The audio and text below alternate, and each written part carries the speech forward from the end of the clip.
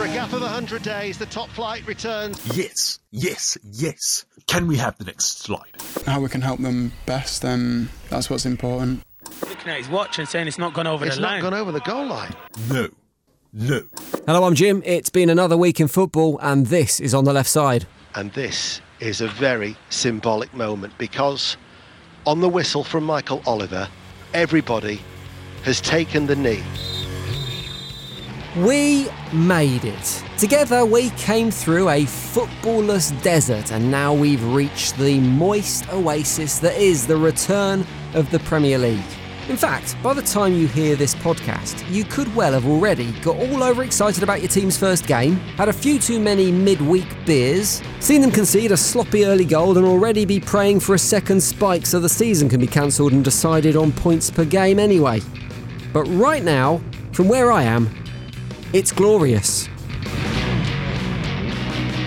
And you would have thought that the return of actual football would probably be top of the footballing agenda this week. But that's not the case, because that dubious honour goes to Marcus Rashford, or should I say, future England captain, Knight of the Realm, and nailed-on saint Marcus Rashford. It's pretty rare nowadays that the footballing world comes together under one message, but that has genuinely felt like it's happened this week, with even Manchester City fans like City Square host and Manchester City pundit Natalie Pav tweeting her appreciation for a player who pulls on the shirt for her team's biggest rivals, when she tweeted this week, 2020 really making me like and respect a United player. And that kind of cross-team respect is either a sign that Rashford is on the right track with his comments, or it's just a sign of how unpredictable 2020 has been, and that we could be heading, potentially, for the apocalypse.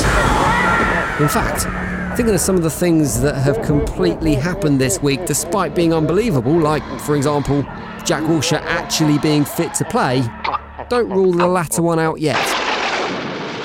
In case you've missed what the young Manchester United forward has done this week, let me fill you in. Well, in the months since MPs had the gall to insist that footballers had a duty to do more and take pay cuts in the wake of coronavirus, Rashford has been responsible for raising over £20 million for charities who are helping to end poverty hunger in the UK.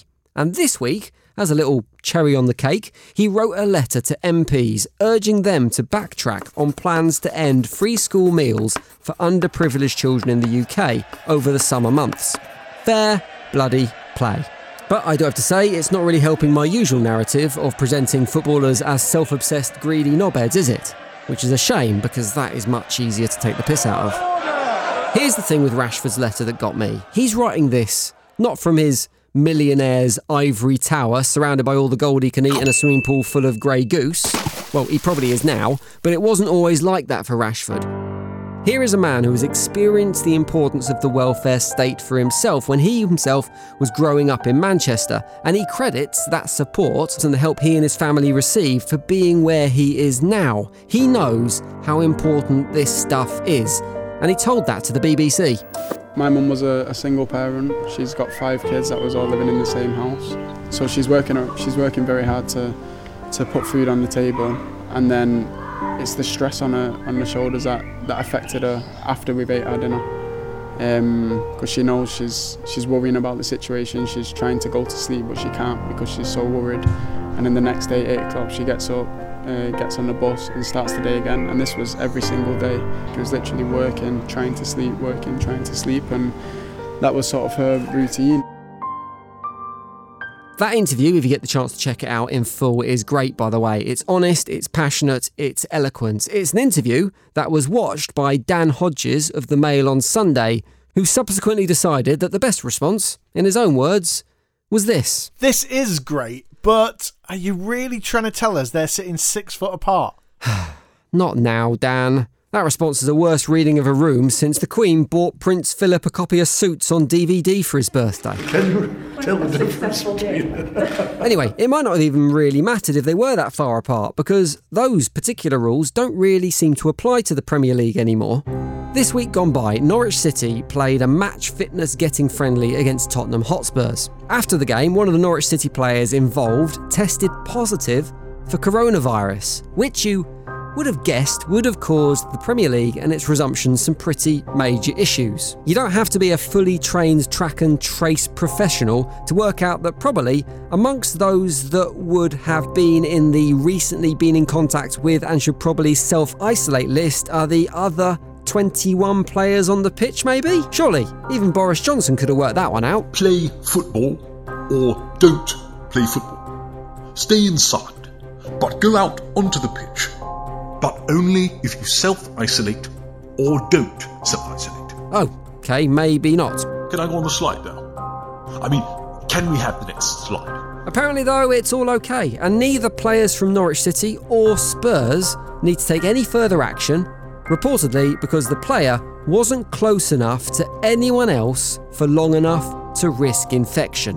Now, given that scientists believe that even less than 6 seconds spent within a metre of someone can potentially transmit coronavirus, I'd say that there aren't just public health concerns here at play, but I'd also be pretty concerned about the state of Norwich's coaching if that's how little contact their players have with the opposition over the course of a game. Tottenham, however, probably shouldn't be too worried about a devastating virus sweeping through the club and destroying everything. They should be well prepared for that kind of thing, after having Mourinho there for a fair few months. It would seem that absolutely nothing can potentially derail the return of the Premier League now, and when it does come back, it's going to look and sound very different indeed.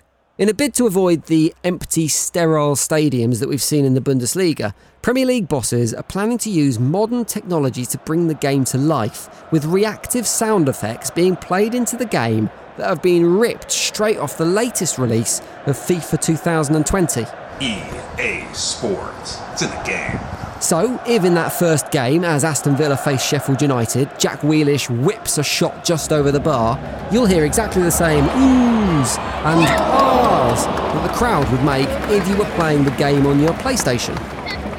It's a pretty innovative idea, and one that could only be made slightly better, in my opinion, if they introduced another FIFA feature into the game. For me, it would be just perfect. If when you were 3-0 down after 30 minutes, you can call the other team a bellend, turn off the TV, and just have the game voided. It would certainly improve my enjoyment of football. Aston Villa boss Dean Smith has also been talking about that game, the very first Premier League game back, and he says, the eyes of the world will be on us, and we're looking forward to it. We'll work very hard. The eyes of the world? The eyes of the world? It's Villa versus Sheffield United, mate. You'd be lucky to get the eyes of a potato watching. Ta, thanks very much for listening to today's show. Since we recorded the episode, there has obviously been a bit of a change in news, and Marcus Rashford has proved himself to be an absolute legend, and the legislation about free school meals over the summer holidays has been changed. It's been lifted, which is absolutely brilliant news, and credit to Marcus for not only sticking his neck out and making a change for good, but also for doing it at a time in his career when easily sponsors or supporters could take offence rather than doing it at the end of his career like a lot of footballers do. Credit to him for that, and credit for doing his interview on the BBC wearing a pair of slippers as well.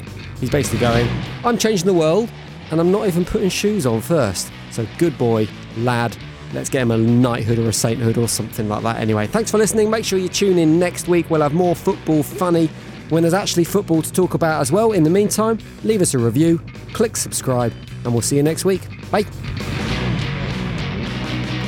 On the Left Side is written and produced by Ant McGinley and Jim Salverson.